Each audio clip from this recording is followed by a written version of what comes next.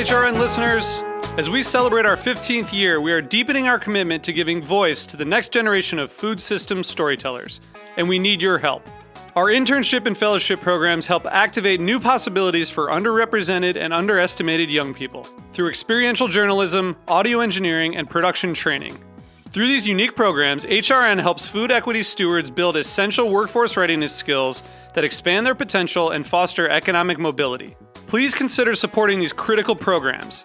And with a minimum donation, you can be entered to win a dinner for two at an amazing restaurant in one of 8 cities and tickets to a concert at a great venue in one of those cities. We have incredible partners across the country who have donated, as they also share our passion for helping to educate the next generation of food systems storytellers. Check out heritageradionetwork.org/15 to donate and enter to win today. That's heritageradionetwork.org/15 to donate and enter to win today. And make sure you donate before March 31st. Thank you. Inside Julia's Kitchen is brought to you by Bob's Red Mill. Employee-owned Bob's Red Mill offers organic, gluten-free, stone-ground products. Visit bobsredmill.com today. Meat and 3 is Heritage Radio Network's weekly food news roundup. This week on Meat and 3, we're bringing you highlights from Feast Portland, like our chat with the one and only Andrew Zimmern. I'm super excited to be here because for people who do what I do for a living, we do tons of, desk side chats and podcasts and interviews and stuff like that. And you circle the handful of ones in a year where you get to talk with people that you're really excited about talking with. So this is awesome. We picked up on some recurring themes while talking to our impressive roster of guests, including the current state of Portland's food scene, personal identity, and, believe it or not, the influence of great chefs' grandmothers. Meemaw never touched a drop of booze in her life and now has a distillery named after her. But I grew up in her garden and just really, she taught me all good things come from scratch and women can be anyone they want to be. So tune in for this week's extra special episode. Subscribe to Meat and 3 wherever you get your podcasts.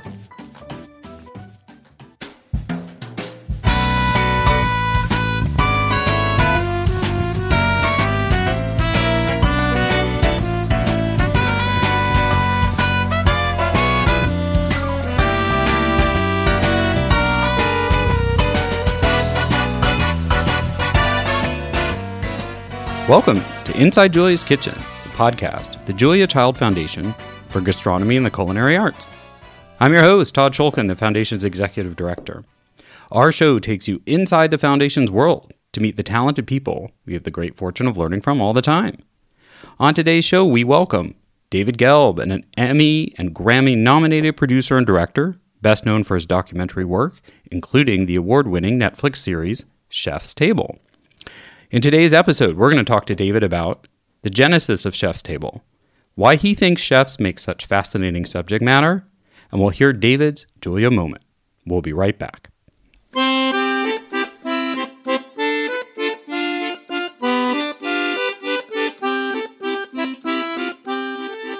In the first part of Inside Julia's Kitchen, we launch the conversation with an inspiration from Julia.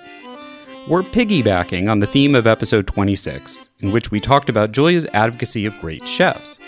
To a certain extent, in addition to her cookbooks, she dedicated her career to introducing chefs to a wider audience and helping the general public learn from and be inspired by them. Her passion for this led to the creation of her later PBS series, Cooking with Master Chefs, and Inside Julia's Kitchen with Master Chefs, which ran several seasons and nearly 40 episodes. The shows featured rising star chefs demonstrating their cooking, again, designed by Julia, to educate and inspire. Many of these chefs went on to even greater heights, and, no surprise, several chefs featured on her programs decades ago have been recent Julia Child Award recipients. Julia had a masterful eye. Fast forward some 20-plus years, and food television has gone through an explosive transformation. There are a vast array of programs, from competition shows like Top Chef or Iron Chef, to demonstration-based lifestyle shows like The Pioneer Woman, or instructional ones like Stephen Reichlin's Project Fire.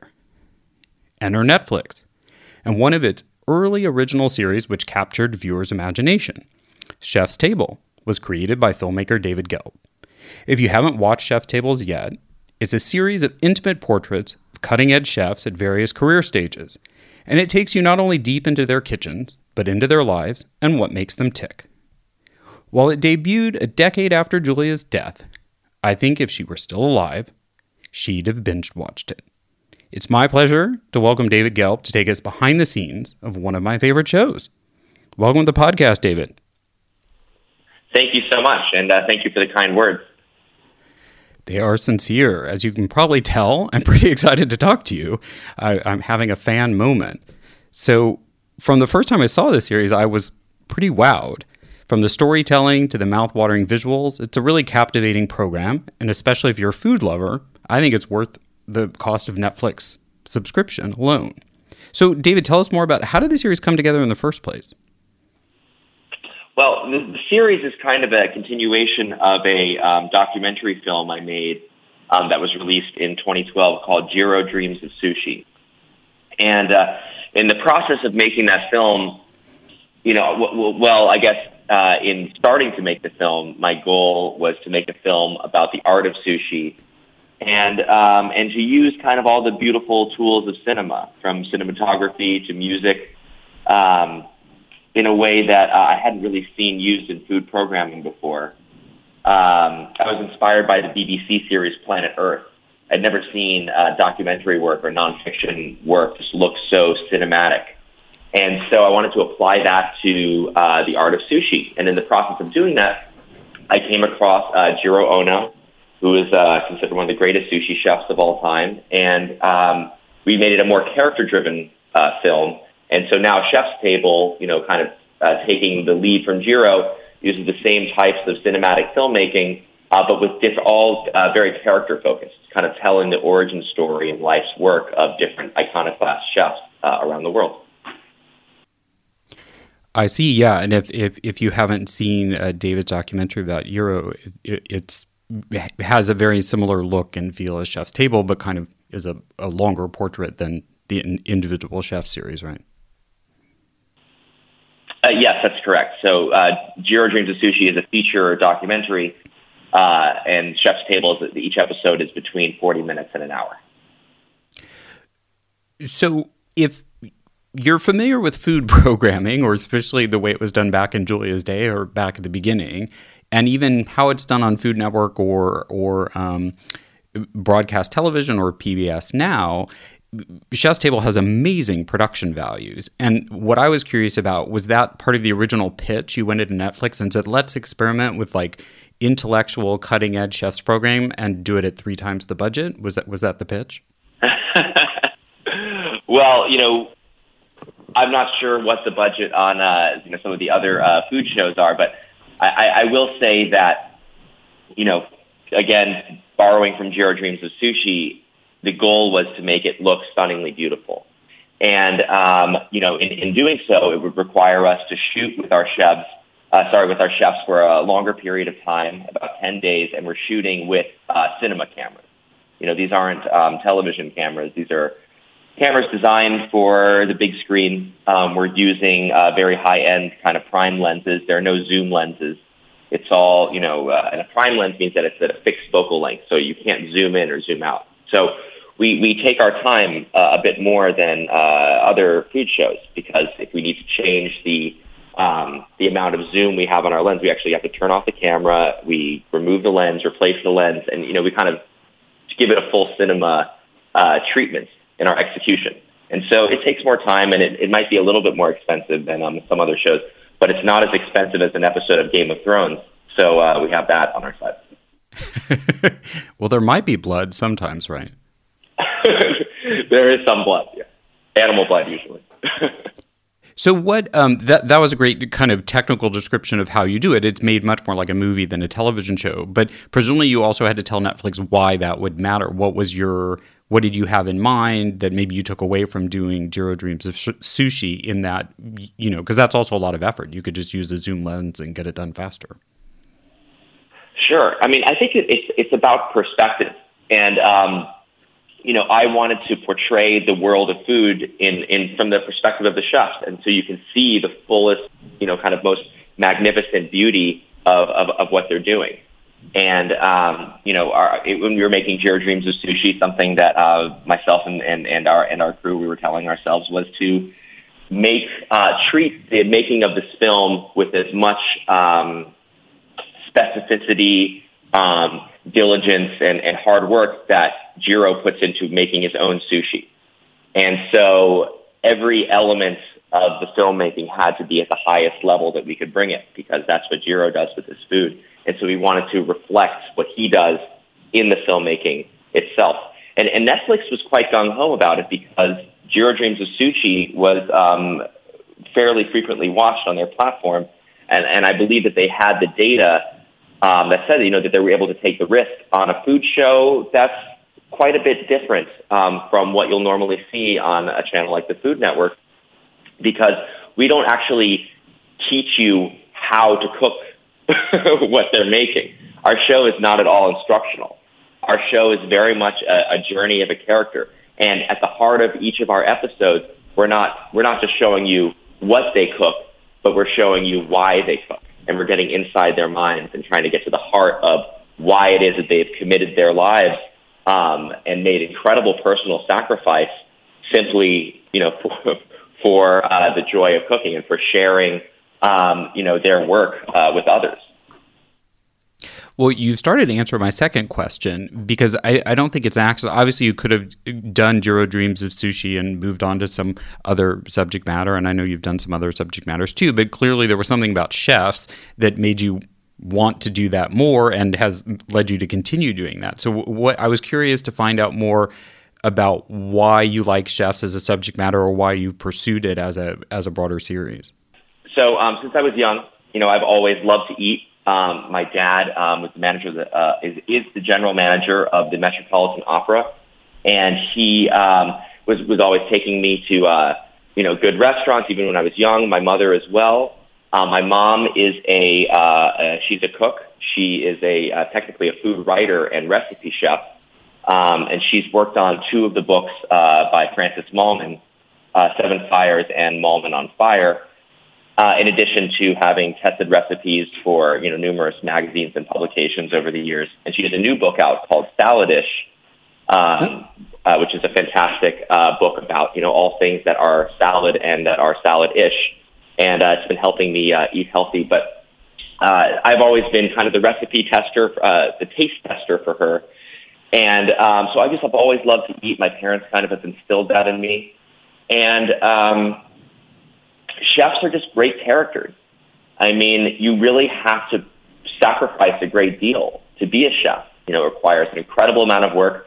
You won't make any money for a long time. You may never make money. The risks of opening a restaurant are extraordinary, especially in New York City.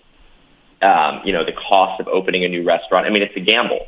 And you really have to believe that you're making something and that people are going to come. Like, if you build it, they will come. You have to believe that.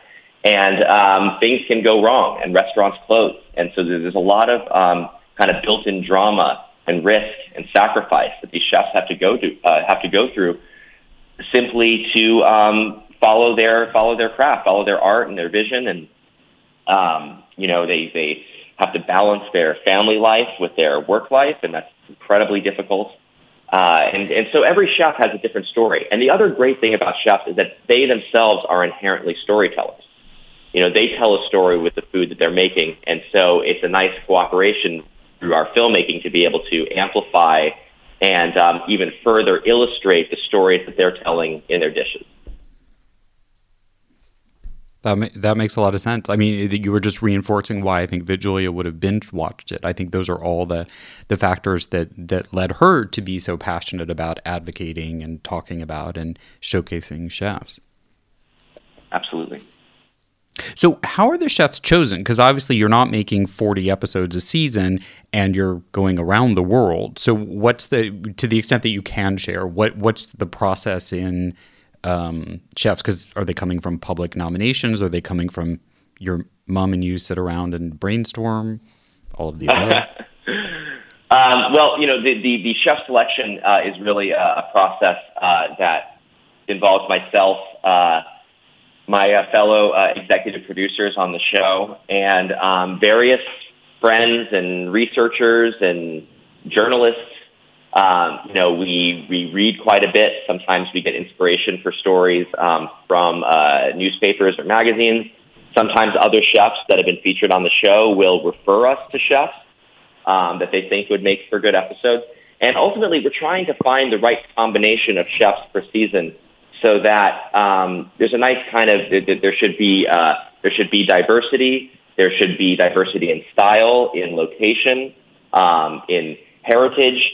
Earlier seasons on the show are very focused on kind of very expensive, high-end, often 3-star restaurants, which are fascinating, and that's in the tradition of Jiro. But we've also been looking at doing more of a mix of some restaurants are very expensive and exclusive, and some restaurants are on the corner of a neighborhood and are just an integral part of that community. And so we look for variation. We want to give a lovely kind of cross-section of the world of food, of the world of cooking. And each season kind of has, often we'll have some sort of theme behind it, but it's sort of a loose theme. And we do 4 episodes per season. Our newest season comes out this Thursday. I'm sorry, I believe it is actually this Friday. Correction, Friday the 28th is our 5th season. And then we have more coming out next year. And it's probably the hardest thing we have to do is to choose the chefs, because there are so many stories, so many worthy stories to be told, and we can't do them all, unfortunately. So, we try our best to tell stories that we think are going to be inspirational and, and fun to watch and fun to make. And I was curious, you started to talk about the global nature of it, and I understand the idea for variety and diversity, but obviously as a show that or as a filmmaker based in the United States, you obviously can get a huge amount of diversity of food and cultures and regions and things just staying in the States. So why was it important to you and the team behind the show to make it a global show rather than just a American regional show? Well, I think that why limit ourselves? And we have a fantastic, one of the greatest things about being on Netflix is the incredible global audience that they provide access to. I believe at this time, we may be, Chef's Table may be viewed in 100 countries on Netflix, on the Netflix platform, translated in maybe 30-odd different languages. And it's an incredible opportunity. And so it's a show that's for the world and it's about the world. Well, that's a really neat statement of, I think it's sort of also expanding the idea of food and food programming or food-related programming as being for a global audience and not a tiny niche of just for foodies or food lovers. Totally. Everybody eats. Everybody in the world has to eat. And so, the interest in food is global. And it's very important for people to understand how people eat across the world. I think it's all very connected. And it's my hope that our show and other shows, especially a great inspiration for us has always been the work of Anthony Bourdain, and someone who makes the world feel a little bit smaller and less. And Jonathan Gold as well. It's his legacy too, is to make the world smaller. Let's learn about the entire world, and as we have more knowledge is spread. And, immigration, hopefully will continue around the world. And then you get to have incredible flavors. No matter what city you're in, you'll be able to taste a little bit of the world in your own backyard. And I think that's wonderful. I love a very rich and diverse global food culture. I think it's something we should all be advocating for. Well, I think it's terrific also to advocate for sort of global understanding through inspiration and at all different levels of connectedness. Those are all really vital messages in the way the world is feeling today. So applaud the aspiration and actually the accomplishment of that. Thank you. I mean, it's a process, and I hope it moves in the right direction. Well, it has been, but I also promised viewers up front that we'd go behind the scenes. So I wanted to ask you about some unexpected moments or surprises that have really stayed with you across the making of the show? Are there, like, for instance, examples of episodes that turned out completely differently than you expected them to go because the story went a different direction, or I don't know, the kitchen had a fire the same day? Are there any stories that stand out from you from now doing multiple, 4 or 5 seasons of it? Well, sure. I'll tell one story about an episode from last season, from our pastry season, which we quite enjoyed making. A lot of people a lot of the crew has a bit of a sweet tooth, and so we were very happy to make an episode that's all about a season that's all about dessert. And one of our dessert chefs, Jordi Roca, who is one of the Roca brothers, which is a trio of brothers that have, what is regarded by many to be one of the greatest restaurants in the world, if not of all time. El Cellar Can Roca in Girona, in Spain, which is maybe an hour and a half outside of Barcelona. Absolutely wonderful restaurant.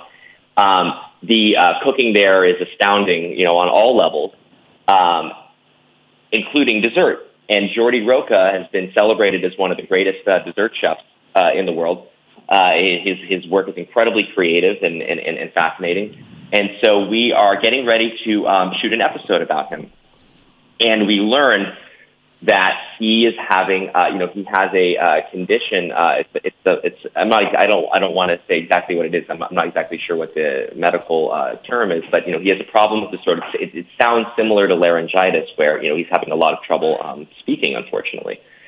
And we realize that we rely on our show a lot on voiceover. And so I had a moment where I was like, oh my gosh, is it going to be difficult? Because he's barely able to speak over a whisper.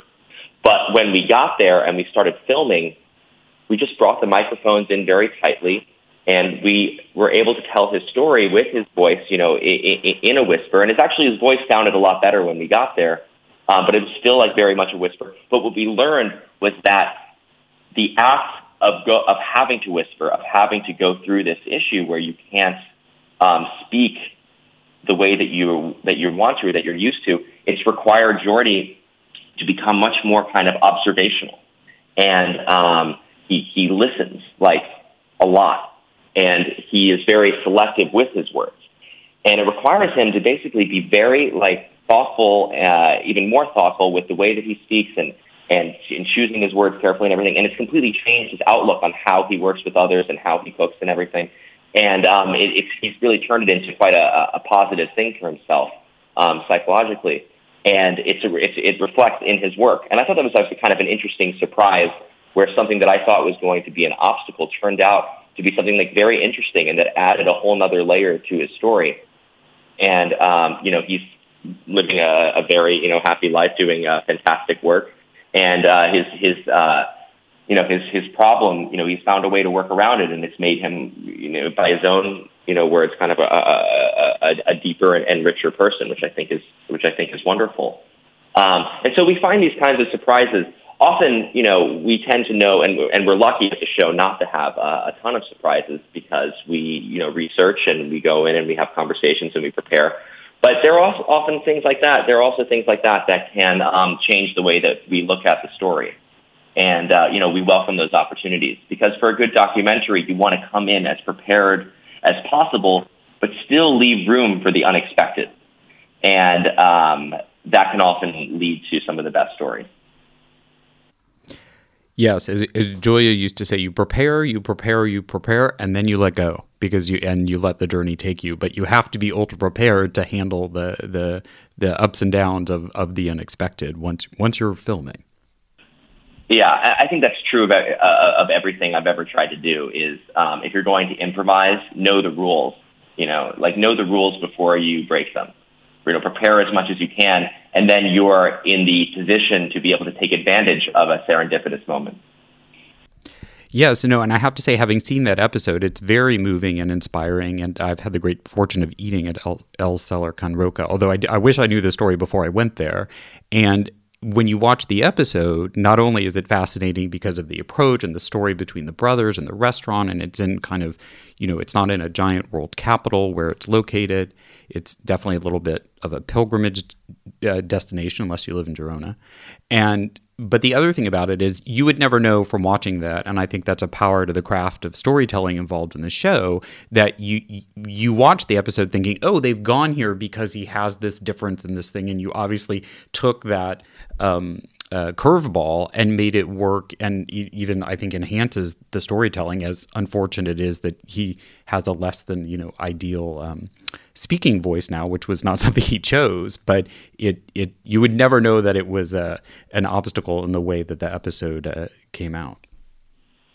Yeah, and it was only an obstacle in my mind.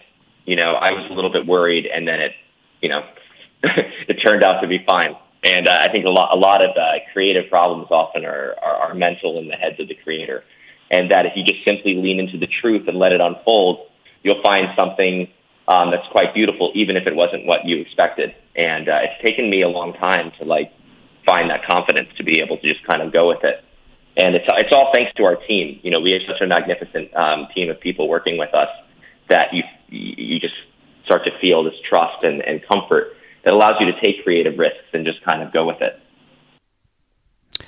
Well, I also think leaning into truth is a great mantra for this year. So well, hopefully that's a spreading condition. So we're going to take a quick break, and we'll be back to talk to David more about the upcoming seasons of Chef's Table. So stay with us. We'll be right back.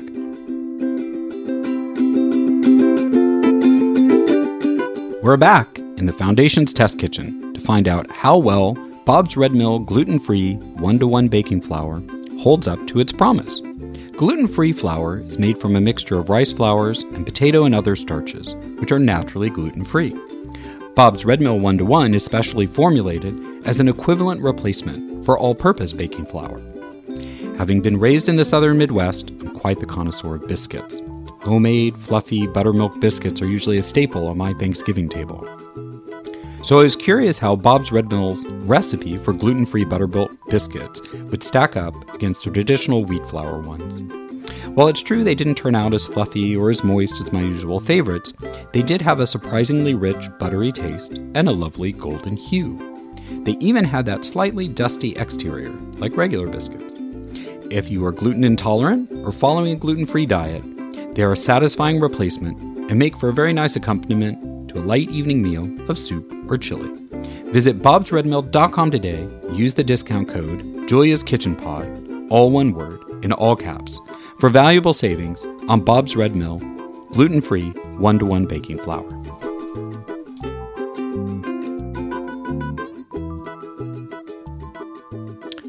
Welcome back. We're talking to filmmaker David Gelb about his award-winning Netflix series, Chef's Table.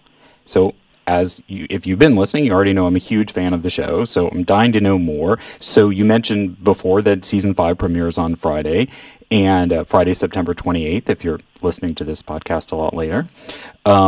What's in store this season?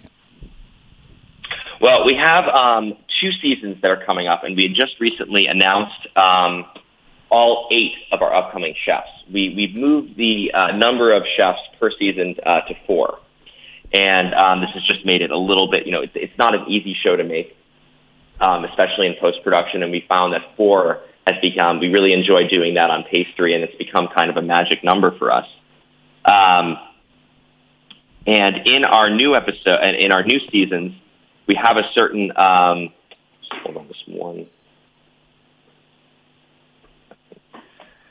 Okay. So in our new seasons, we have some really very interesting stories that we're quite excited about. So the first group of 4 that comes out on Friday is really about stories that we like to think are under the radar or hidden. And the first episode is about Christina Martinez, who is actually an undocumented immigrant working in South Philly. And she makes this, she has an incredible restaurant called South Philly Barbacoa. And they make the most delicious lamb barbacoa, which is really a kind of a rare, when made authentically, it's kind of a rare thing to be able to enjoy in the United States. And her story is about her own journey, trying to make a better life for herself and her daughter, escaping harrowing conditions, and domestic abuse in Mexico. fleeing that, escaping to the United States, and establishing a life in the United States where she brings an incredible amount of value to her community.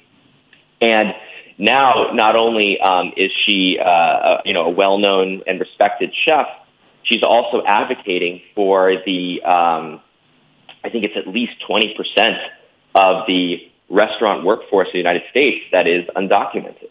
And I mean, it's actually shocking because people don't realize that how much of our restaurant system is dependent on undocumented workers, and that they essentially required to live in the shadows, especially now with our current less than tolerant immigration policy here, and that's saying it lightly.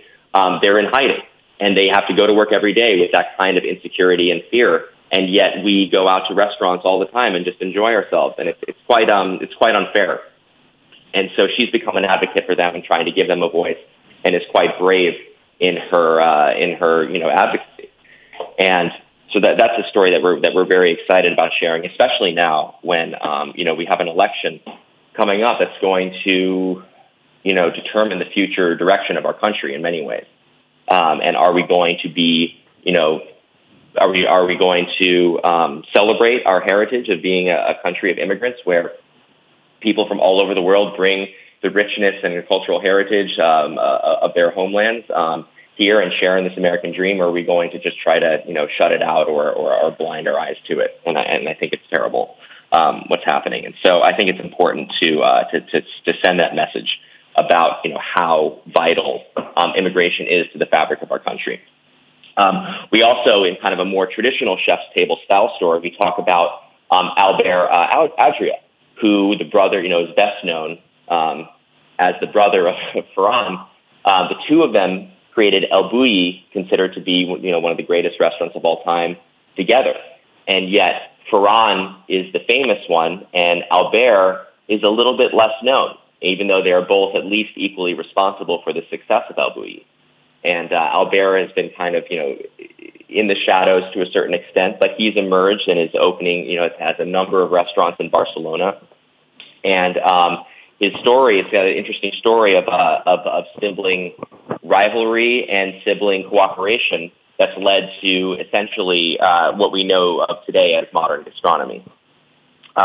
We also have Musa Dadseverin, who is a chef from Turkey, who is sort of he's a bit of a researcher or scholar of Turkish food, and so he travels all over Turkey, learning about different cuisines, eating in various grandmothers and grandfathers' houses across the country.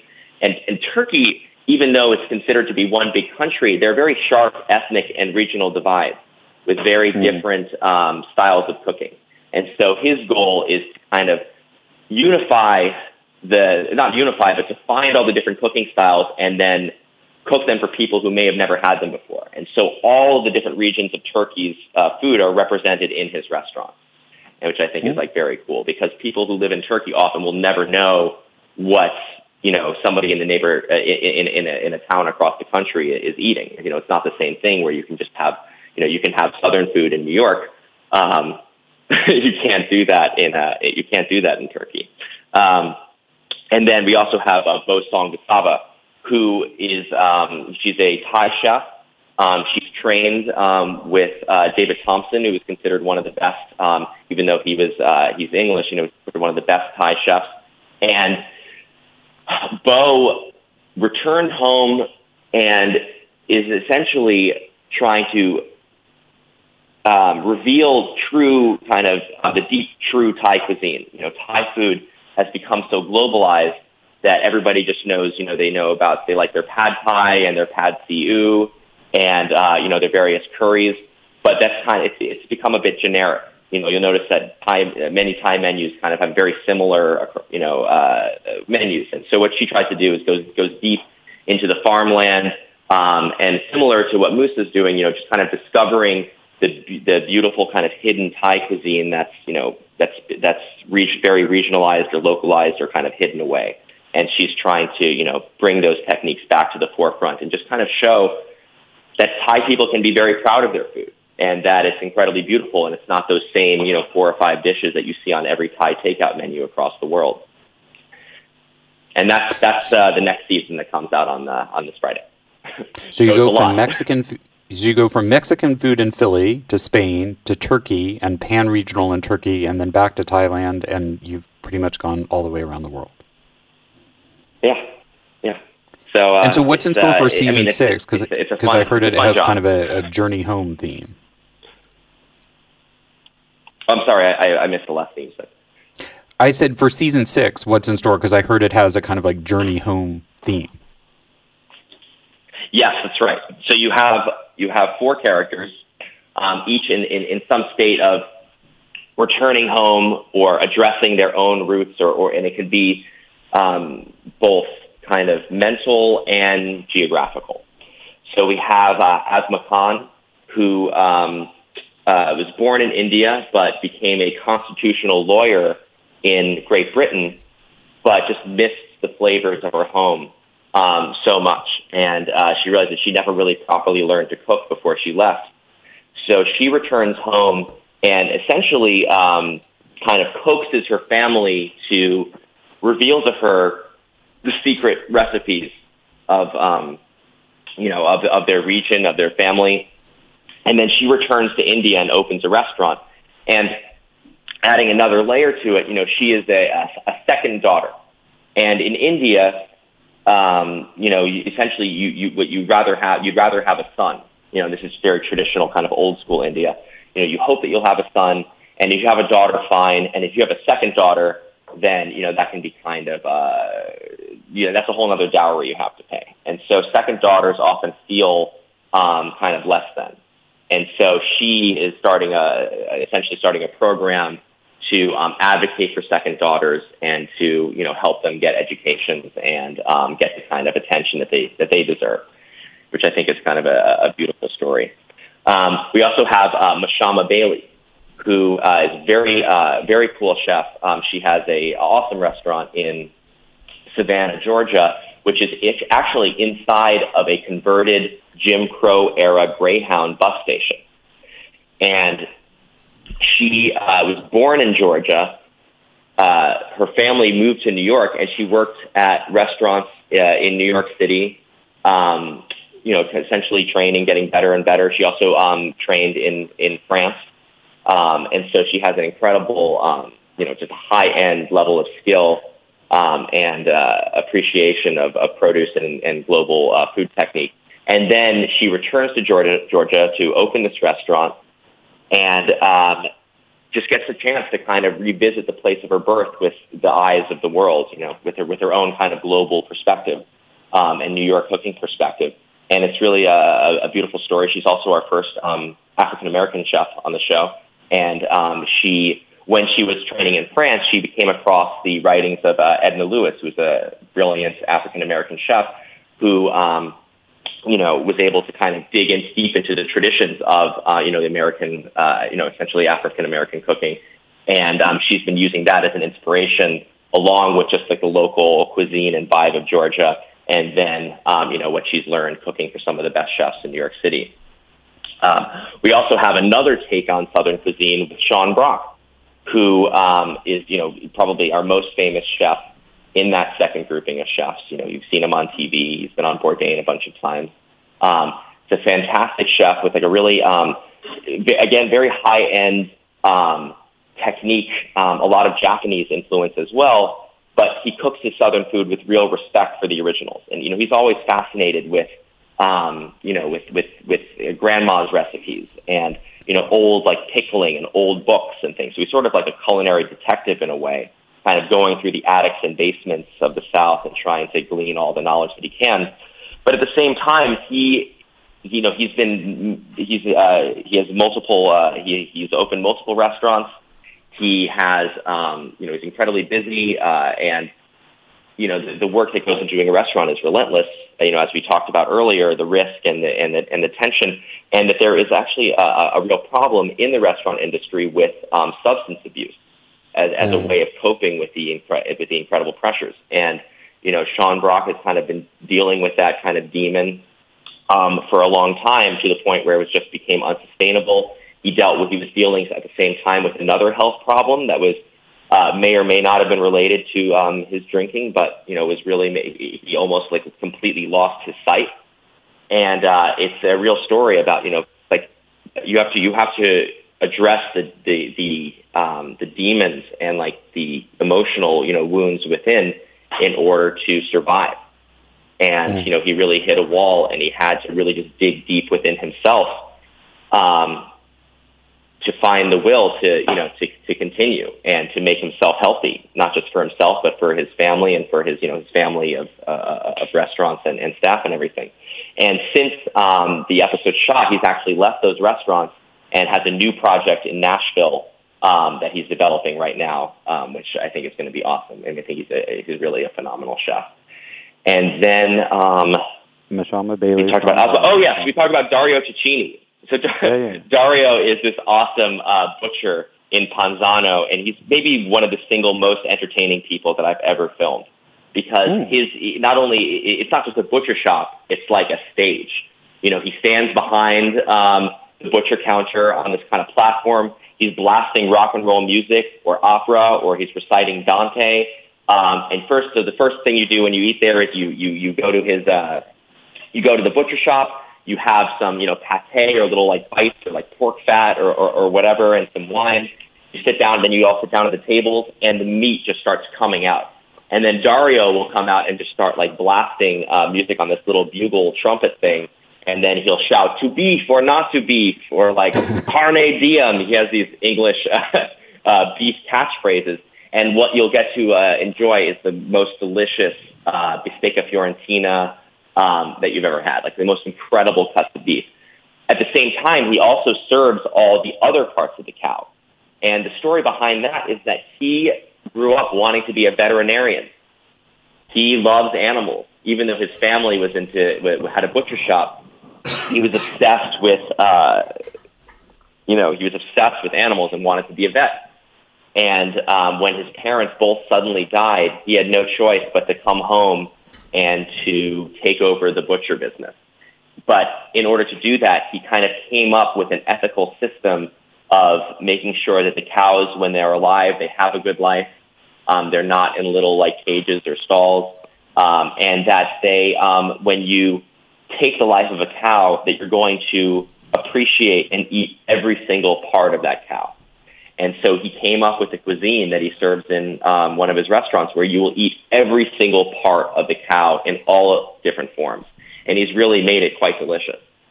So in a combination of bombast and you'll get a very entertaining character, combining bombast with very thoughtful, ethical food sourcing.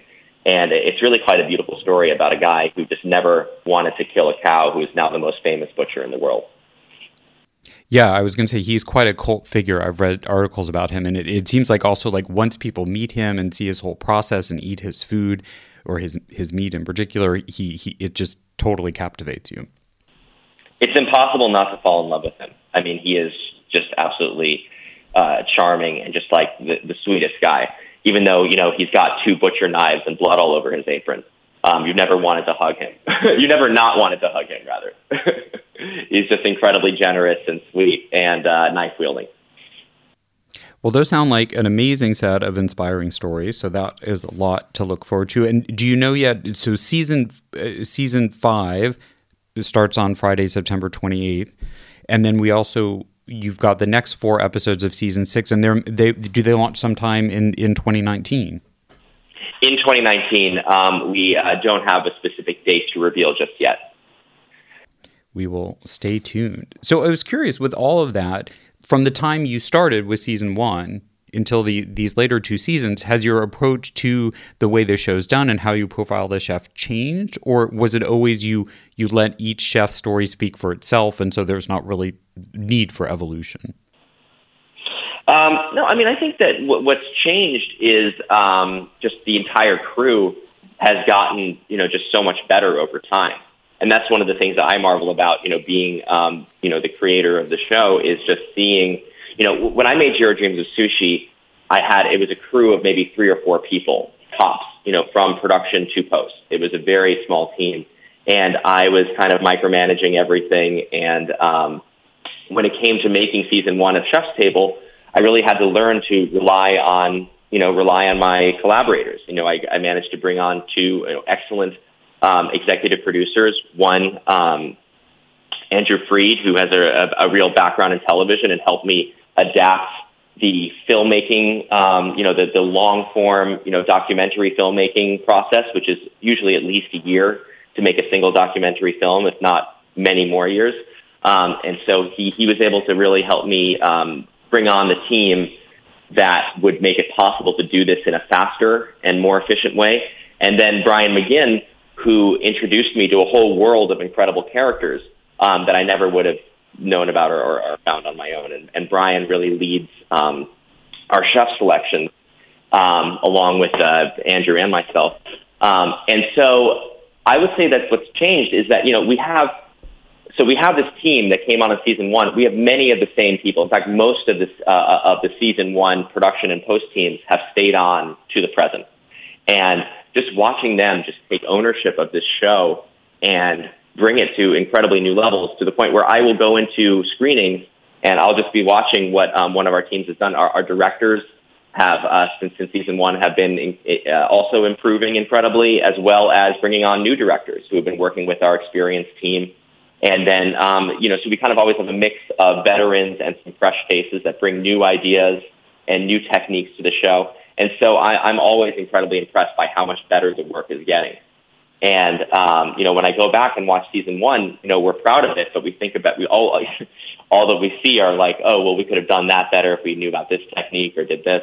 And so it's just fun to improve. And I think that that's something that we also picked up from Jiro Dreams of Sushi, was this idea that Jiro Ono, every day he would do the same thing or a similar thing, but looking for that one step of improvement. And, we're making, although we have different characters every season, we're still telling these single character stories, kind of doing a similar format with different characters, but just always looking for that one way to get a little bit better, to tell the story a little bit more concisely, a little bit more clearly, a little bit more emotionally, with the goal of just bringing you into the minds of these chefs for the 45 minutes or an hour that we have with you. And I would say that, I'm just floored by the work that I'm seeing, and I really am excited for people to see what we come out with on September 28th. Well, certainly what ends up on film in these episodes, it makes it, I'm glad you're describing all of that, because it makes it look easy when it is actually much more difficult than what people think. And I'm also struck by what you were saying about the learning process and the evolution so echoes what many people, but including Julia and her later producer Jeff Drummond used to say, that very similar things about, just like you said, the more you do it, the more you learn to do it better. And a lot of it is more about how arduous it is on you as the makers, not necessarily how good or bad the end product is. Yeah, and when you have a great team, it what seemed like really difficult, hard work in season one has become a lot more just pleasant and easier as we built our confidence. And we're grateful that we've had the chance to keep on making them, because it was a risky show. Netflix was the only network that would hear our pitch. It was the first food show that didn't have a host, and that the burden is really on the chefs to tell their story, and then on our editors and story producers to put that together, take a whole life and condense it to an hour. And they've done some really great work. Well, there is no reward without the risk. So that is, we appreciate the candor of going behind the scenes of how it's put together. Of course. Okay, after the break, David's going to share his own Julia moment. We're looking forward to that. We'll be right back. Stay with us. Hey, like what you hear? Heritage Radio Network has plenty more. With fresh programming every week, we've got something for everyone. Trying to start your own food business? Concerned about where your food comes from? Looking for the best wine or beer to bring to a party? Find our shows on iTunes or Stitcher, or head to heritageradionetwork.org to listen live and subscribe to our newsletter. When you flip anything, you just have to have the courage of your convictions, particularly if it's sort of a loose mass like this. Well, that didn't go very well. See, when I flipped it, I didn't have the courage to do it the way I should have. but you can always pick it up, and if you're alone in the kitchen, who is going to see? From Julia's immortal words, we move into our last segment, which we call the Julia Moment. Here's when we ask our guests to share their favorite Julia memory, moment, or how she's inspired them in their career. All right, David, what's your Julia moment? Okay, so it's a little interesting. So I'm maybe 5 years old. My parents have rented a cute little house in Chappaquiddick. I'm learning to read. I have a dream. This is my mother is helping me remember this. I was just conferring with her to confirm some of the details. But according to her, I woke up in the morning and I said I had a dream that we made fruit rolls. And my mom says, "What's a fruit roll?" And I'm like, "I don't know." It's a pastry, but it's made of fruit. And I had just been learning, as I said, I'd just been learning to read, and I learned how to spell my name. And there's an I in my name, and I loved how there was a dot. It's a straight line with a dot, and I love the I. So I said it's in the shape of an I. And so my mother goes and gets her book, Mastering the Art of French Cooking by Julia Child, and she started making the pâte brisée, the pie crust, and we just started shaping it in these little eyes, with a little dot and a line, and putting some lovely preserves and fruits on top of them, and just kind of experimenting with that. And I thought I was like a little culinary genius, like I was the first person to ever make like a tiny little fruit tart. But my mom really encouraged me, and it became like my little recipe, and we made it for the kids at school and at camp, and it's just like a fun little thing. And I guess that's my Julia Child story, because it was in that book. And my mom was like showing me the book, and it was the mastery of French cooking, and I just thought it was so cool. And that's how I became acclimated with the great Julia Child. Well, no, that's a great one, and definitely not one that compares to any that I've heard. And I think you might have a whole side business, or maybe you could confer with Christina Tosi, the pastry chef, and you could come up with like little sandwiches in your, you could spell out your name in fruit rolls, and you could have all 26 letters. Well, okay. Well, something to do when Chef's Table has run its course, after about 40 seasons. Yeah, a quiet life of baking and retirement. I think that sounds pretty nice. That does. Well, thanks for joining us. Well, thank you so much for having me. It was awesome. I really enjoyed talking to you. Likewise. And thanks to everyone for listening. Let us know if you're a Chef's Table fan, or which episode has inspired you the most. Send us an email or even a voicemail to contact@juliachildfoundation.org. Please follow the foundation on social media. Our handles are @JuliaChild on Facebook, @JuliaChild Foundation, all one word, on Instagram, and @JuliaChildJCF on Twitter. My Twitter handle is @TShulkin, TSCHULKIN. This series is Chef's Table on Netflix, created by David Gelb. As we talked about, Season 5 premieres globally on the streaming service on September 28th, and watch out for Season 6 in 2019. If you want to follow David on social media, his handle is @ThisIsDavidGelb, GELB, on both Twitter and Instagram. You can also follow Chef's Table on Instagram and Facebook.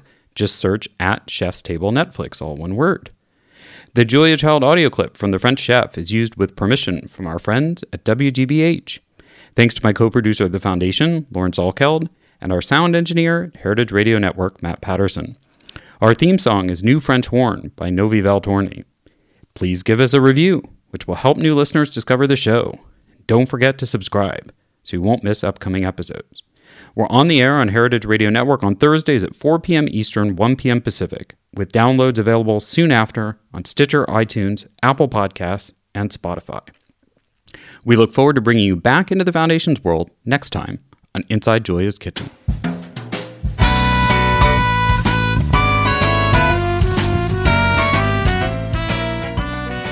Thanks for listening to Heritage Radio Network, food radio supported by you. For our freshest content and to hear about exclusive events, subscribe to our newsletter. Enter your email at the bottom of our website, heritageradionetwork.org. Connect with us on Facebook, Instagram, and Twitter at heritage_radio. Heritage Radio Network is a nonprofit organization driving conversations to make the world a better, fairer, more delicious place. And we couldn't do it without support from listeners like you. Want to be a part of the food world's most innovative community? Rate the shows you like, tell your friends, and please join our community by becoming a member. Just click on the beating heart at the top right of our homepage. Thanks for listening.